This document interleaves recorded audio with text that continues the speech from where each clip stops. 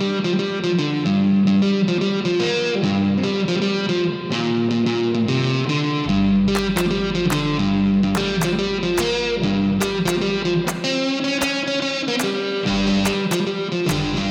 and welcome to Two for None, your favourite cricket comedy podcast. My name is Patrick Cullen, and across from me, across the other side of the country, Christopher T. Barty Bardo.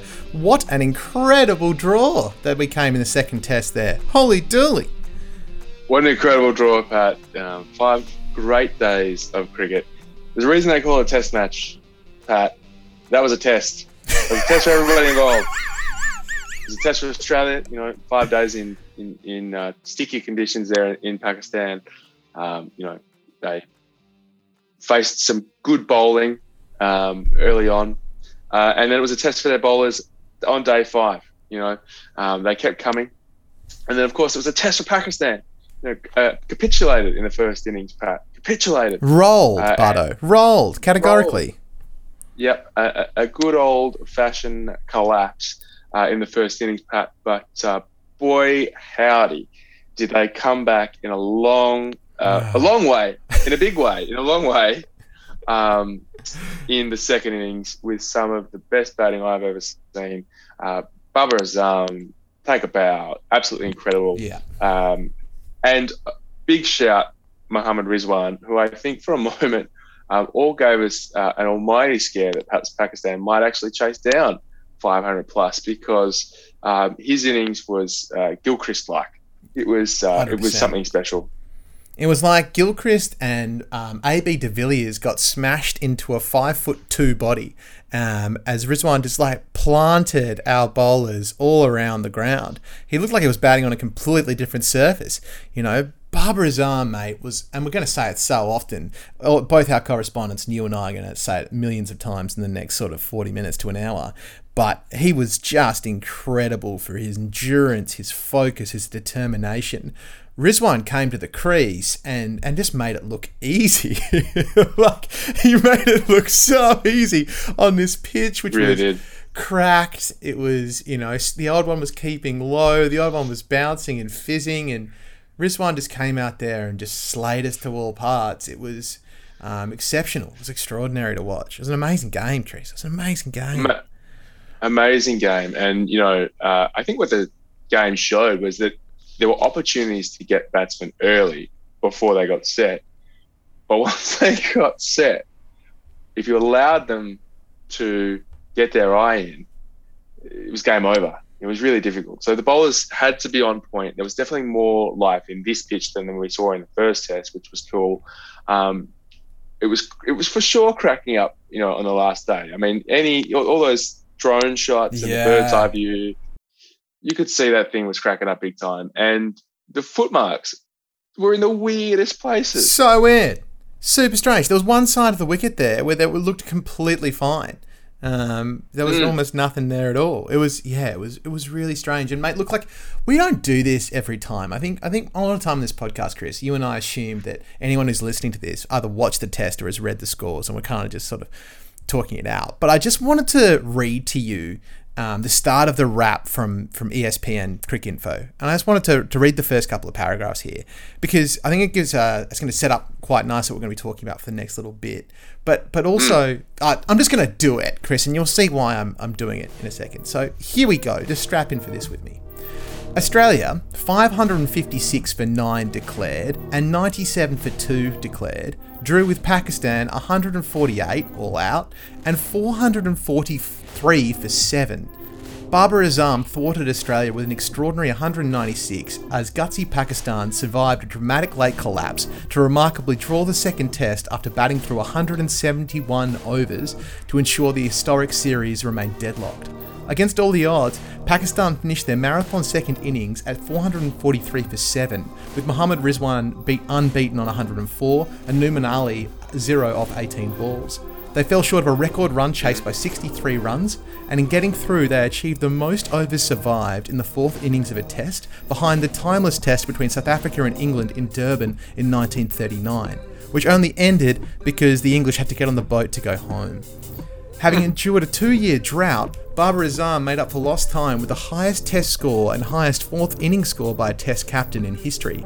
Just as the match was petering out to a draw, there was a late twist in the final hour when his 425-ball epic ended when he prodded to bat pad off spinner Nathan Lyon.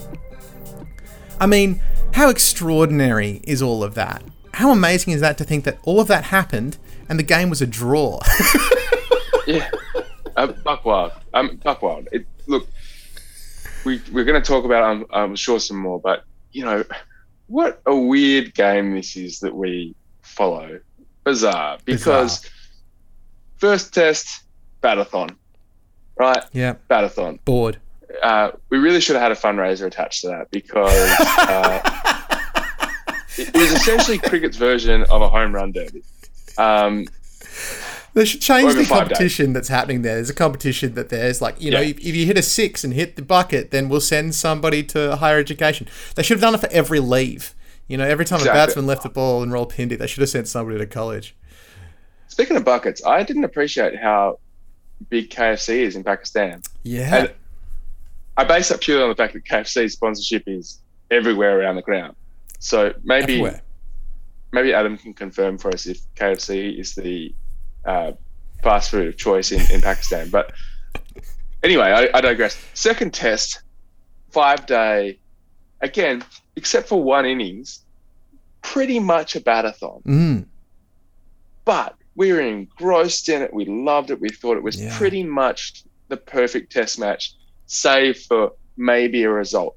But as far as just an absolute slugfest, where, you know, it was like two heavyweight boxers that went toe-to-toe for 12 rounds and inexplicably are still standing. And you're like, how?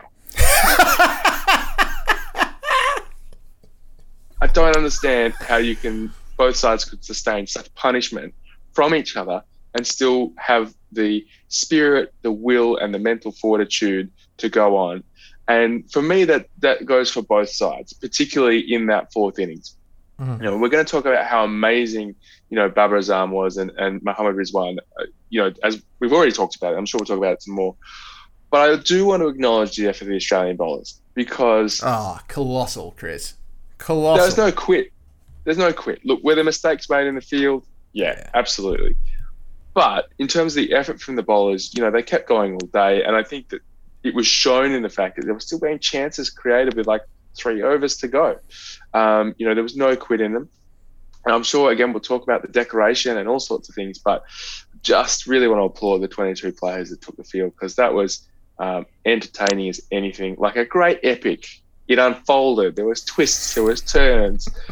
It was backstabbing. No, it wasn't backstabbing, but you know what I mean. You know, it was theatrical and lovely. And I'm excited for the third test. We go into Lahore, 0-0. Who saw that coming? Not me. Me either, Chris. Me either. But I'll tell you what, the old Pat Cullen 1-0 prediction, it's still on the table. It's still on the table, Chris. It's still on the table. Implausibly. Like, I don't think anybody saw it. I mean, I got to tell you, mate, that after our first innings and after Pakistan's first innings, particularly when we rolled them for 148, I was like, I am freaking on here. I am going to be walking into 2 for none this week with a big smile on my face, really ready to talk some nonsense with the B train and be very smug. And here I am, even more excited, I think, than if I was just being purely smug on this podcast for an hour. It's going to be a real... The final test is going to be phenomenal. It can't not be a phenomenon, you know? Absolutely, Pat. I completely agree with you. One thing I would say, though, is do we have a plague of batathons at the moment? Because look at the scores. I'm looking at the scores in the West Indies here. And look, full credit to Joe Root and Ben Stokes, who both scored centuries in the past couple of days. But if England is scoring 500, there's a problem. We got an issue, right? There's an issue there. Not a doctor, there's an issue. I'll admit, I haven't had full visibility of that test match, but I'm assuming it's a flat deck because the West Indies are 4 for 288 in reply, and Craig Braithwaite has just notched up 100. So I don't know. I thought we'd left the days of the batter friendly decks behind us, but obviously not. Maybe they're making a recurrence. Hey man, it's like Y2K fashion, Chris. It's just rolling right back in. That's what the kids are into these days. I'm led to believe. Well, there's a rumor that somewhere in Queensland, Matthew Hayden's just started doing a couple of downward dogs. He's seen the decks. He's thought, I could march down. I could charge a couple of fast bowlers on that. I could hit 400 on that with no problem. Pal, I feel like we should get into some tapes. I feel like we should hear from our two correspondents, Alex Spinks, of course, our Australian correspondent, and Adam Hassan, who is going to be pumped with a Pakistan perspective. Who would you like to hear from first? Look, let's start off spicy. Let's start off with a bang, and then we'll end it with some coherent thought, I think, Pat. So let's start with Alex first. Great. And then we'll get into Adam. All right, folks. Here he is, our Australian correspondent, Alex Spinks. I tried so hard and got so far, but in the end, it doesn't even matter. Lincoln Park. That's a vibe. I had to fall to lose it all, but in the end, it doesn't even matter. Ooh, that was close, wasn't it? Hello everyone, and welcome to a missed opportunity by Ace Spinks. Yes, by employing the same much criticised first innings declaration decision as Babar Azam, Pat Cummins has manufactured a much criticised match result with the draw in the second test in Karachi. Only this time, the test had a little more spice in it on day 3. For about half a day when the Pakistan wickets were crumbling, Mitchell Starc and Cummins were a-rumbling, the run-out throws from Labuschagne and Swepson were sending stumps a-tumbling, having humbled Pakistan in 53 overs with a 408-run lead and 15 overs left in the day, pace bowlers looking fiery, team energy high. Yes, we could bowl all day and tomorrow to get these next 10 wickets and... Wait, no, sorry guys, I forgot Cummins was Australian and so enforcing the follow-on makes him break out in hives. So... of course, we must send our batters out again to soak up another 23 overs for just an extra 97 runs because... reasons? Hold up there, Spinksy. And Chris, I think it's a great opportunity for you and I to chat about this because I know you've got thoughts, but I know I've got thoughts. So, to bring the listener up to speed, after rolling Pakistan in their first innings for 148, we could have enforced the follow-on and made them bat again, and instead, we went out and made 97 for 2. And this decision has been highly criticised, Bardo, and I think you've got some thoughts on it. How do you feel about the follow-on situation? Should we have made Pakistan follow on there, Bardo? Look, it's a really interesting one, Pat. I think the instinct is to always enforce the follow-on. You've got it there, you've got the foot on the throat. Let's just execute this bad boy. There are a couple of reasons why people don't enforce the follow-on. Pretty much it comes down to, do you want to rest the bowlers, give them a break? Because it is a bit to get through in terms of, 2 consecutive innings. And we've seen a lot about, managing bowlers' bodies and all that sort of stuff. Also, declining to enforce the follow-on, it reduces the fielding team's probability of losing. And any time you put 500 runs on the board, I think we've seen, even with the titanic effort from Pakistan, that you're not going to lose with 500 runs. So it's a conservative option. It protects the players, it eliminates the loss, and then it really puts it all on the line in Lahore in this particular case. It also prevents the opportunity of batting last on this wicket. So maybe, by positioning Pakistan to bat last, Pat Cummins is thinking, look, I'm giving myself the best chance to give the other team the worst possible conditions. Yeah. I think it's probably that final factor which would have figured into Cummins' thinking, because the wickets in Pakistan, as we've discussed so far, have been relatively placid. So maybe the thinking was, look, this will allow me to give them the worst possible conditions. Also, in the end, 500 plus runs on the board, and they had 5.5 sessions to bowl Pakistan out. Which is a long time, buddy. It's a long Well, it's a time. long time. And It's a long time. And, you know, Yeah. in Pat's defense, we just rolled them for 148. You don't expect them to dig in for 443 for 7, and for Babar Azam to stay there for 400 plus balls, 10 plus hours. You know, you think to yourself, I was thinking to myself watching it, like, if Pakistan are to hold on here, it's going to take one of the great innings of all time. And that's what we saw, you know. Got 2 of them. So I think that's probably the thinking that went into it. That being said, with the benefit of hindsight, would I have enforced the follow-on? And I think if they had their time again, they probably would have. And the reason why I say that is simply because it would have allowed them to continue to press the psychological advantage. Yeah. Clearly, in the first innings, Pakistan were a little bit flustered, playing some rash shots. Australia were bowling well, and they were on top.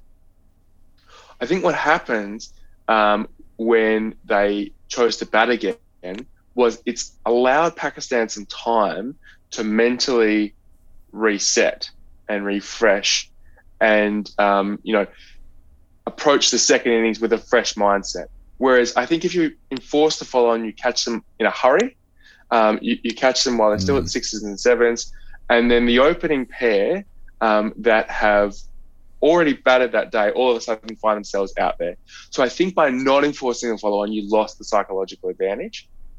But I think demonising of Pat Cummins' decision is a little bit unfair because it's not as if we didn't have enough time to bowl them out. It's not as if we didn't have enough runs to bowl them out. It's not as if we didn't have I enough think opportunities to bowl them out either, Chris. we had plenty of opportunities, and I'm sure we'll address some drop catches in a moment. But it's a learning curve, I think, for Cummins here this series. Learning curve for a lot of the team. And who would have thought before going to Pakistan that it's our batsmen that have been super duper reliable and our much vaunted bowling attack that hasn't been able to extract life from this pitch. Chris, we haven't even mentioned it. We've gone all this time. We are 17 minutes into the podcast. We've gone all this time, and we haven't mentioned the fact that Uzi hit 160. Butto, Uzi hit 160. Alex Carey made 93. Stephen Smith made 72. We batted great. Mitchell Stark got 28. Paddy Cummins hit a 34. When was the last time we saw Pat hit a 30-odd? We batted great, Butto. Batted brilliantly, Pat. There's no dramas at all with our batting. And I think, from memory, Nathan Lyon came in. Yeah. And even Nathan Lyon scored 38 and had one of the great night watch evenings. I think that was actually his highest score as night watchman, funnily enough. And he was a great partner there for Wes McWaja. So, look, we'll get back to Alex, but I do think we don't need to crucify Pat for this decision, although clearly, with the benefit of hindsight, we might have done things differently. Now, none of this is going to be a hot take on Cummins' tactics in this test. You'll have heard all and sundry come out of the woodwork to say Australia bottled it with these choices, including the follow-on shy Michael Clarke, who only enforced it once in his entire career in his last ever test match at Kennington Oval in 2015, because if he didn't, he would have had to bat again, and at the end of his career, Michael Clarke couldn't get any runs at a laxative testing facility. So my question is... Whoa. Why have Australian captains been so gun-shy about enforcing the follow-on in the last decade or so? Before I get started, a lot has to be said about Pakistan's amazing discipline with the bat in the fourth innings. I haven't seen something like that since A.B. de Villiers, a debutant Faf du Plessis, and an injured Jacques Kallis held Australia out in 2012. Back then, de Villiers scored an Ed Cowan-esque 33 from 220 balls. Du Plessis soaked up 376 for his 110 not out, and a hamstrung Kallis accounted for 110 balls to see the Australians off. Abdullah Shafiq, Babar Azam and Mohammad Rizwan were infuriatingly sublime in this match, as I'm sure Adam Hassan will have mentioned.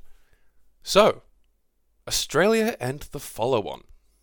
It must be said that Australia is literally the only test-playing nation to have lost a test match after enforcing the follow-on. It's happened 3 times in history, and all 3 have happened to Australia. Once in 1894, Once in 1981, where the Moneyball Mike Brearley-led English engaged Beefy Botham mode with a bat and Bob Willis mode with a ball to eke out a 130-run target for the Kim Hughes-led Australians to reach, only for Willis to take 8 and bowl a youthful Australian side out for 111. And the last time, it was 2001 against India in Kolkata, where India's second innings was led by a VVS Laxman shellacking, scoring 281, and Rahul Dravid hitting 180 at a super fast for Dravid strike rate of 51. To sum up Australia's final innings in that test, Sachin Tendulkar got Adam Gilchrist LBW for a duck. These are the only times a cricket team has lost when enforcing the follow-on. That 2001 test occurred under Steve Waugh's captaincy, yet he still made the opposition bat again 7 more times before he retired. The closest Australia have come to losing since that loss is a 5-wicket victory against England in 2002 at the MCG, again under Waugh. Every other victory is by 8 or 9 or 10 wickets or an innings. So what was the thought process of Cummins et al. At the start of the third session on day 3 with a 408-run lead that made them balk at sending Pakistan back in? Yes, Pakistan's top order seemed in fine form in the first test. They certainly got enough batting practice in. But they had crumbled here. Their rearguard is generally the exception in these circumstances, not the rule. Bowler fatigue? Stark and Cummins had bowled 13 overs each, sure, but it was one more session, with a new ball, and all the momentum. Swepson and Lyon had only bowled 9 apiece so far. They were as fresh as they could be. David Warner hasn't bowled all series. Even if the pitch magically disintegrated on day 5 and Australia had to bat again for the victory, you'd trust the Australian top 4 to get the job done. It's literally their job. I guess we may never know. But it is a strange trend from Australian captains to not go for the first chance of victory, but rather eke out a slightly larger safety net for if they balls the whole thing up. Ah well, I guess I'll see you on the other side of the draw in Lahore. See ya! I tried so hard and got so far, but in the end, Thank you, Spinksy. Really interesting series of thoughts there, Bardo. I felt, and I was incorrectly, like it had happened more often. That we'd lost more often from enforcing the following than that. And when Spinksy puts it like that, it's amazing to think about how palpable and like affecting that 2001 loss to India was. And strange to feel that it lingers in the minds of every Australian captain and fan since, more than it lingered in the mind of Steve Waugh, who was at the helm and was like, oh yeah, no wuckers, we'll enforce the follow-on again, we'll do it. You know, the follow-on is a way to push home your advantage, to smash the opposition. And it feels strange that we've run from it so hard. Yeah, I wonder if the primary reason, although as I said, I've just articulated, I think in this particular test match, I think it was in order to facilitate Pakistan batting in the worst possible conditions.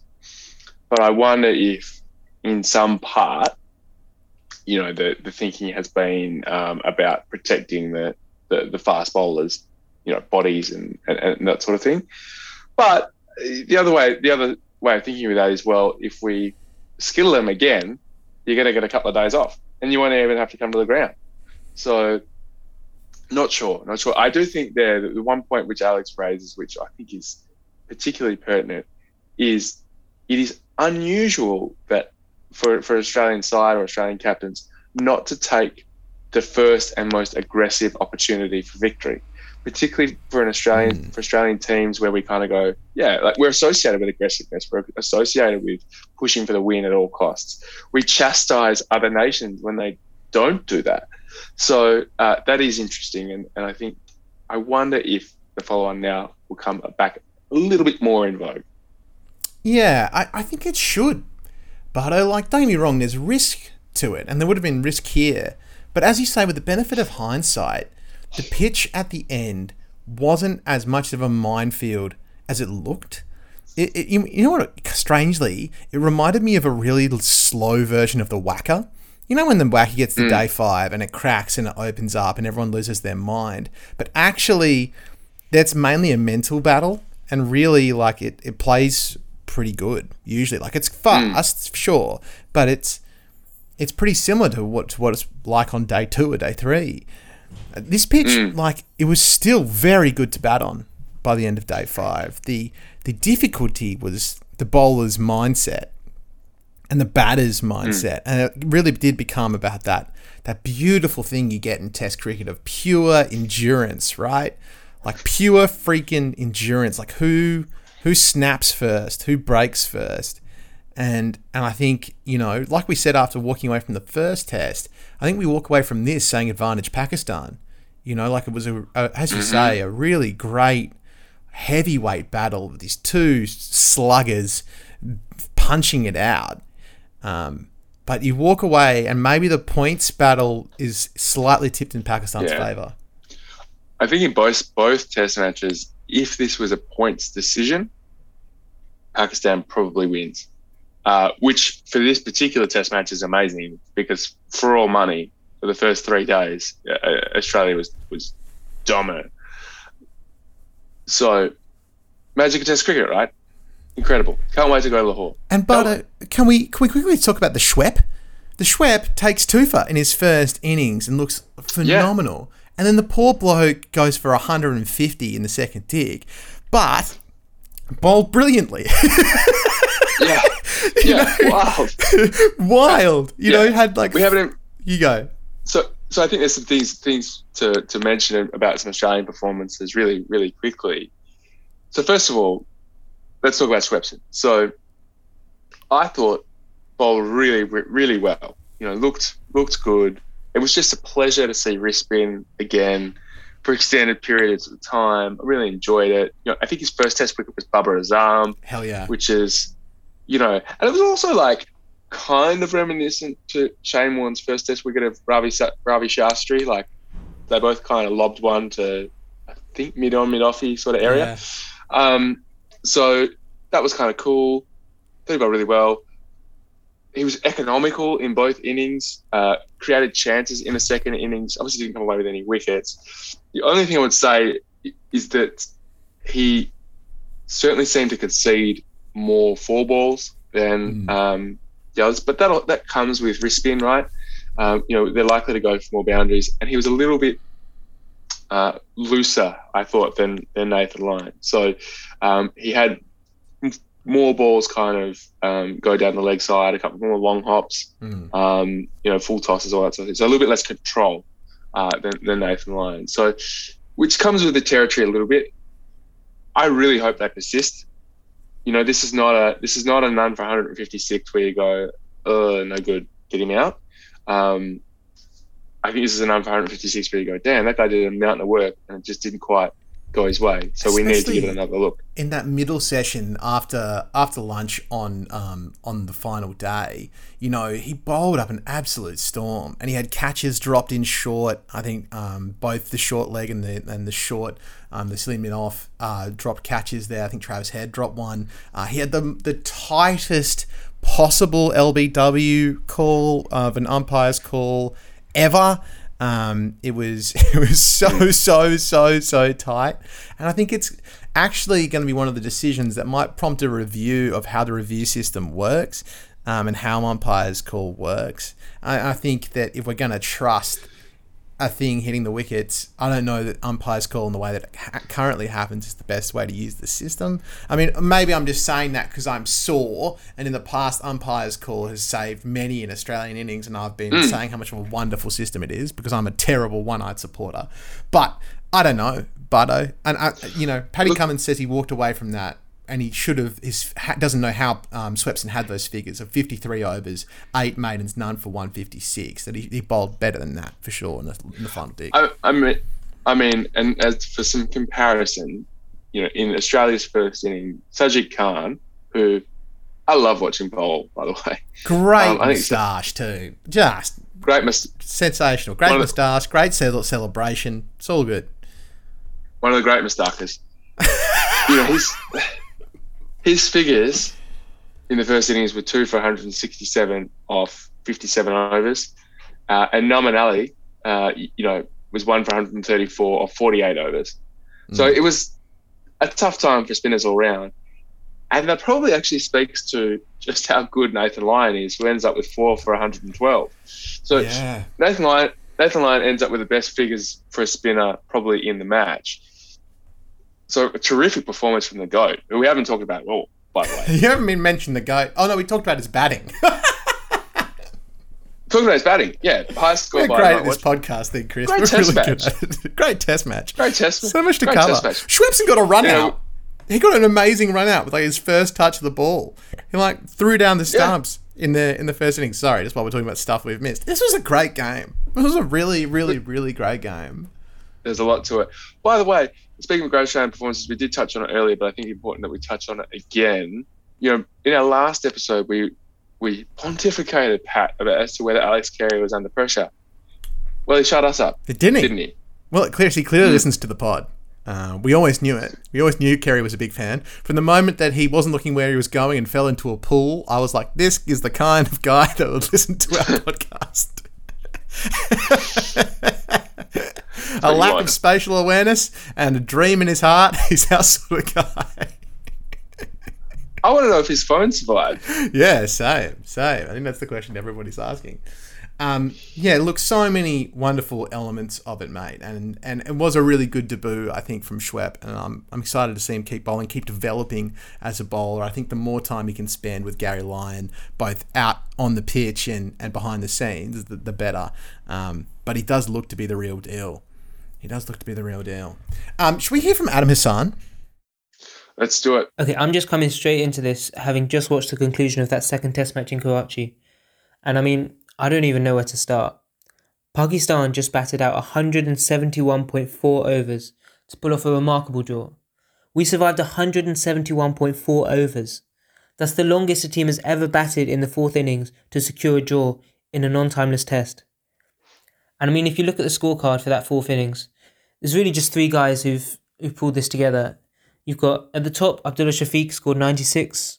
Then you've got Babar Azam, 196. And then Mohammad Rizwan, 104 not out. And you look down the rest of that batting lineup, and it's all single figures.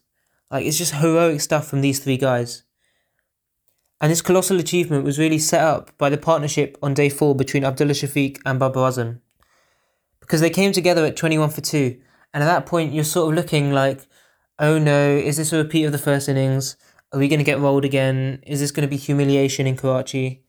And then, I mean, I'll start with Abdullah Shafiq. He's just 22 years old in his 4th test match.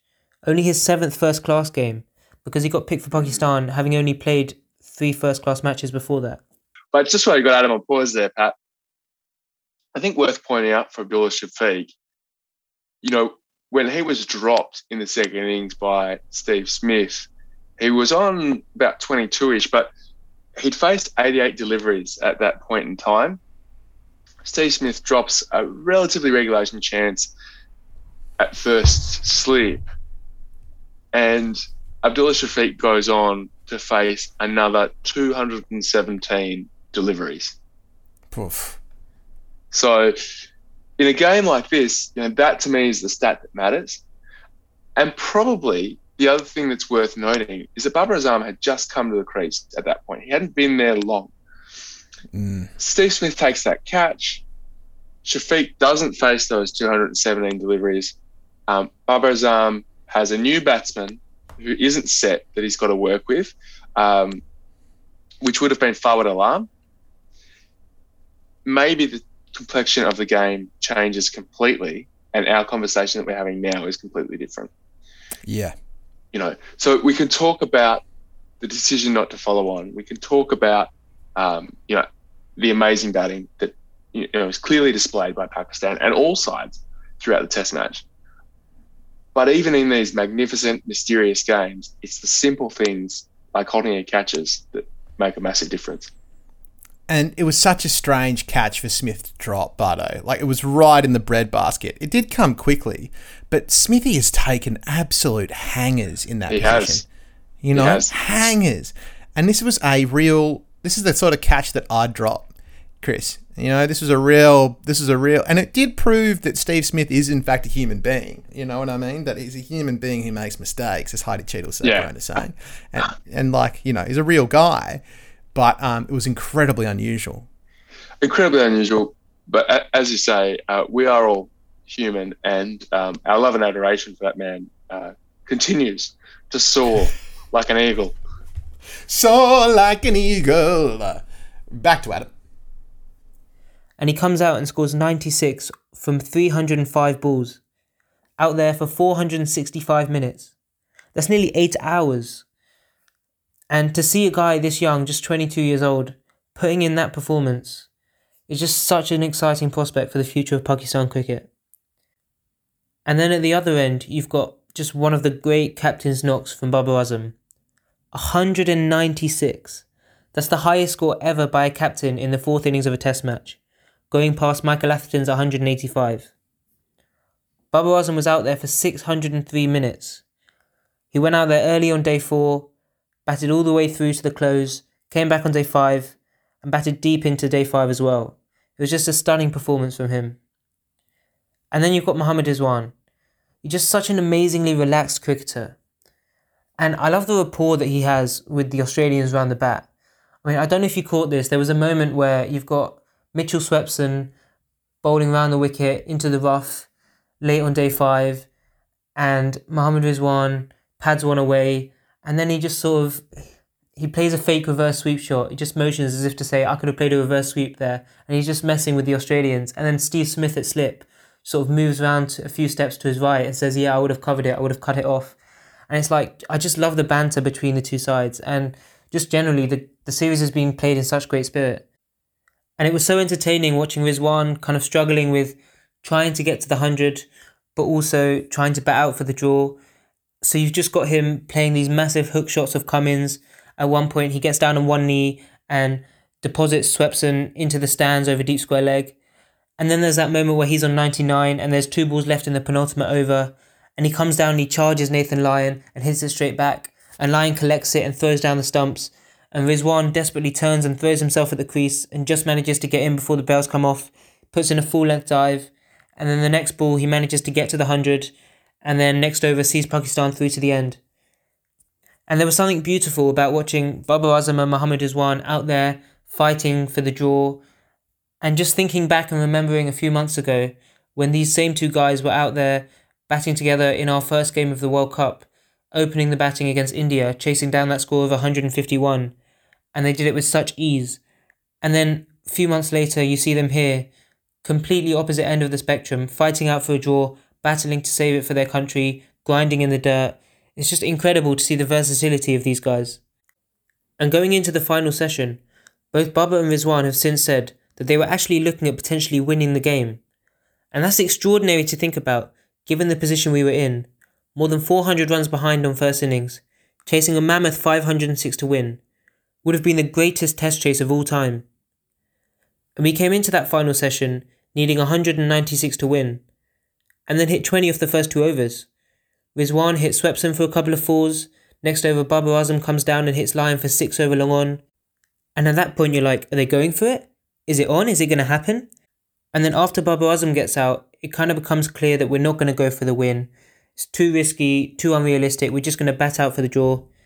And then you get Sajid Khan coming in, and he just decides to get the slog sweep out, and he clears his front leg and takes Nathan Lyon over cow corner.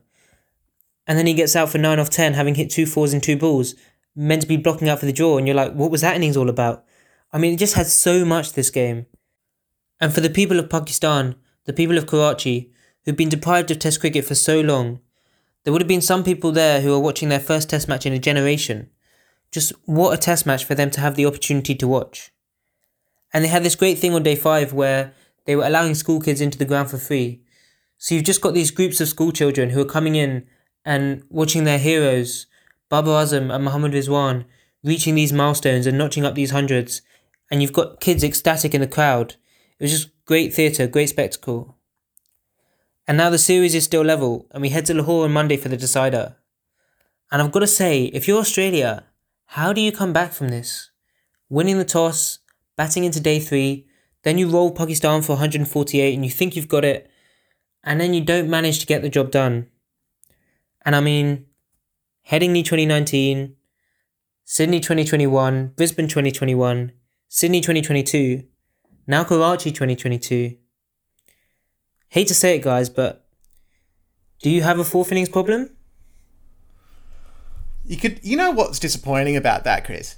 You can actually hear Adam smiling to himself in that last moment. You can really hear the joy coming through there, and I'm very upset about it. But it's. I feel like.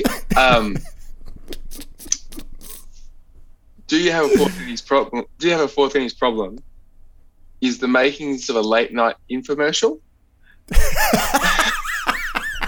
So, gentlemen, do you find yourself 500 runs ahead with 2 days to play, only unable to pull out the opposition?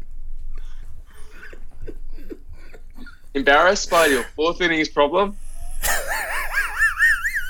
Unable to face the guys in the locker room? Wives and girlfriends? Looking disappointed from the sidelines.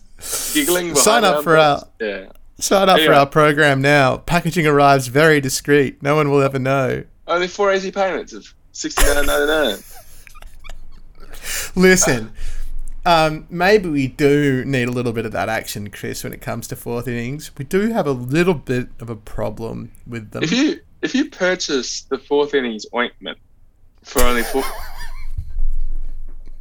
Oh, it's a topical solution now. It's a rub-on. I love that. And you act now? What's the bonus gift that you get? The bonus gift is you get a 6 for 9, I believe. Right, get a bonus 6. Have a bonus 5 for. Sure. Go buy now. Get some steak knives. Steak knives. Look, yeah, there you go. It's a thing, Chris. It is a bit of a thing. But you know what? And I think we've talked about this before, but there is something to the fact that we got so used to, for 20 or 15 odd years, we had Shane Warne, right? And so if we're ever in a fourth innings, we'd have threw Warne the ball and we won the game.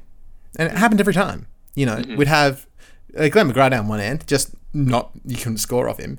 And then Warney down the other end, messing with your mind and taking poles, regardless of whether it was a raging turner or if it had bounce or whether, didn't matter what the conditions were. You know, like after Warney's passing the other week, I was thinking back to the 2005 Ashes where Warney got 41 wickets. 41 wickets, Chris, in a 5-test series. So we got accustomed to that. But the thing is that bowling out teams on the last day isn't easy. No, it's actually really, really, really, really, really hard. And as you were talking about with Swepson's debut in the last pod, Butto, like, it's really difficult and it takes, you've got to, especially in the subcontinent, you've got to take all of your chances. Things need to go your way. You know, that 2-inch run out from Cameron Green at mid-on needs to hit. Like that grab from Steve Smith at that needs to go down. Uzi's grab when he's got the helmet on a cover. We need to take that. And if you don't take that, good sides, if you give Pakistan an inch in their own conditions, they will take a mile. Yeah, look, my only thinking is, the only thing we might have done a little bit different is maybe Cameron Green could have bowled a bit more. He only bowled 15 overs. Took 1 for 32. That bizarre LBW, which was actually off Weirdest. the old Off bouncer, the glove, hitting him in the guts. That's right. Yeah, the old bouncer off the glove. It might have bowled a bit more. Do you want to confuse me? So we're at the end of the game here. We're in day 5, right? And we've got the third new ball. Whenever you get the third new ball, you know you're having a bad time at the office. We got the third new ball, and we gave it to Gary Lyon. That was strange.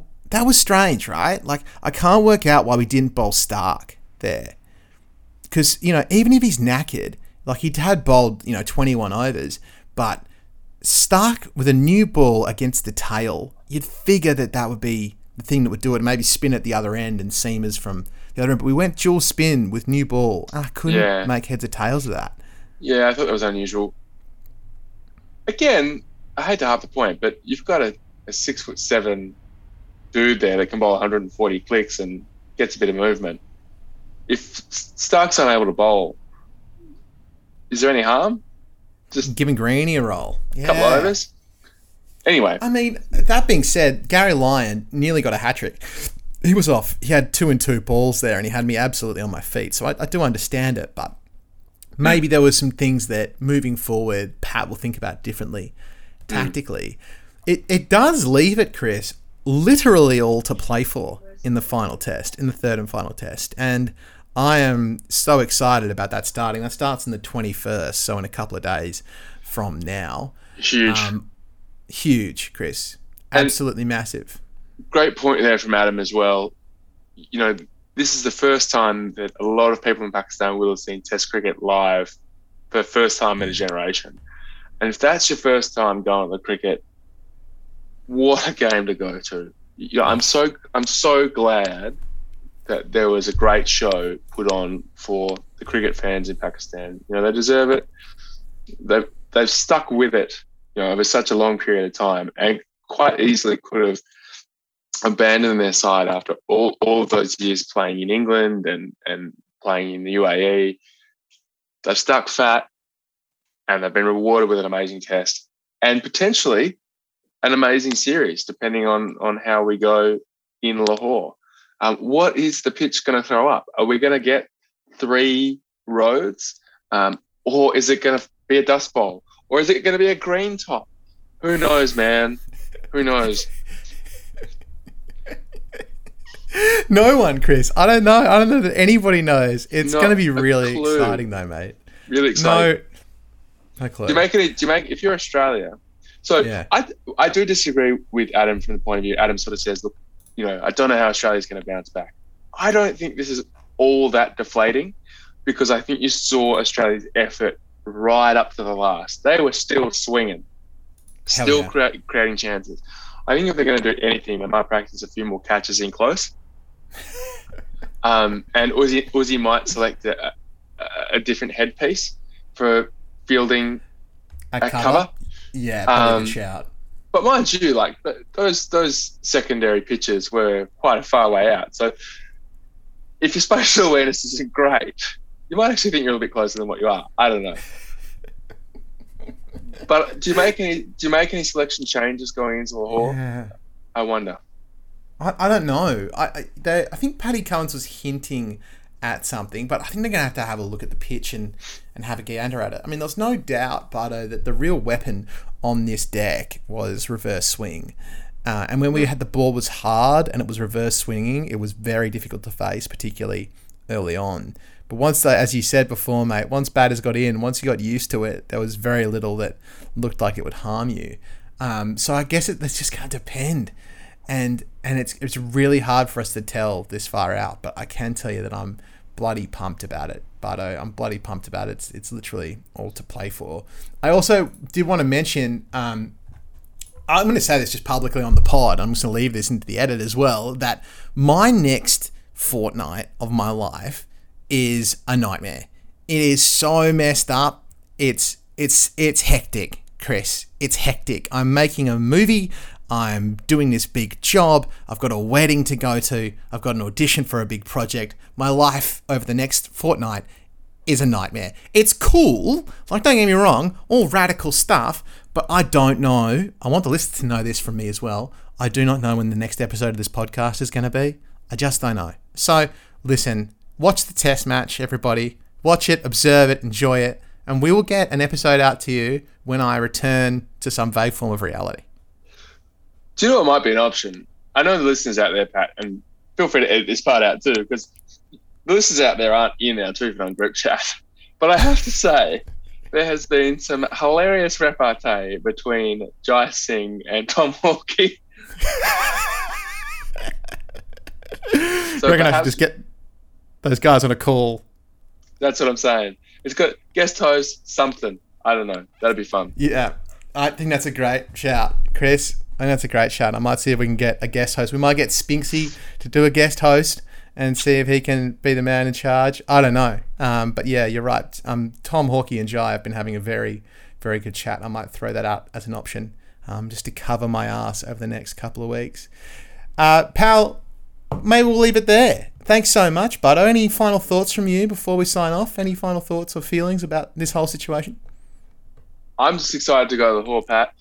I do want to acknowledge that Western Australia won the 50-over domestic championship. Hell yeah. Defending some ridiculously measly total of just over 200, bowling Some would call it extraordinarily pathetic. well. Yeah.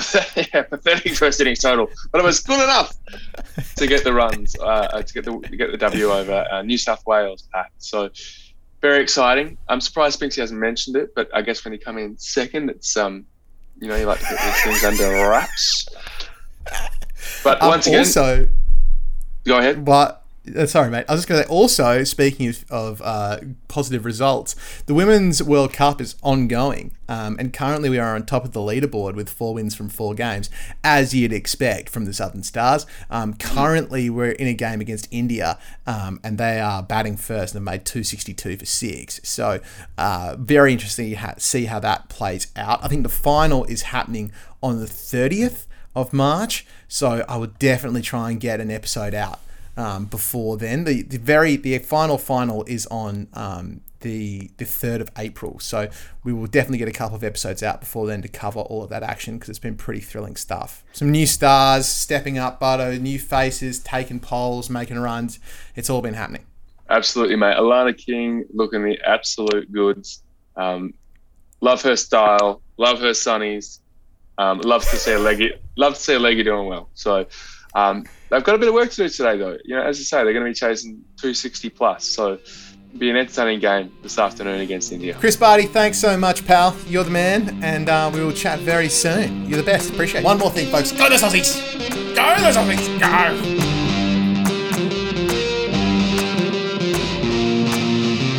Two for None is created and presented by Patrick Cullen and Chris Barty. Big thanks to Adam Hassan, Alex Spinks, and Chris Barty for joining me on the show. Clips in this episode were Ross Bugden, Evening June, you can find him on YouTube, Linkin Park's In the End of Hybrid Theory 2001, Warner Brothers. All clips and music is used in conjunction with our APRA AMCOS online mini license OL2028. Make sure you check us out on Facebook, and you can email us anytime at gingersnapsydney@gmail.com, especially if you'd like to be our West Indies or Bangladesh correspondent. Two for None is produced by Ginger Snap Productions. Check out our other show, The ISOcast, in your podcatcher, and make sure you like, rate, review, and subscribe to all our podcasts. Tell a friend about our podcasts, and we'll be back after the last test at some point to wrap up all of the action.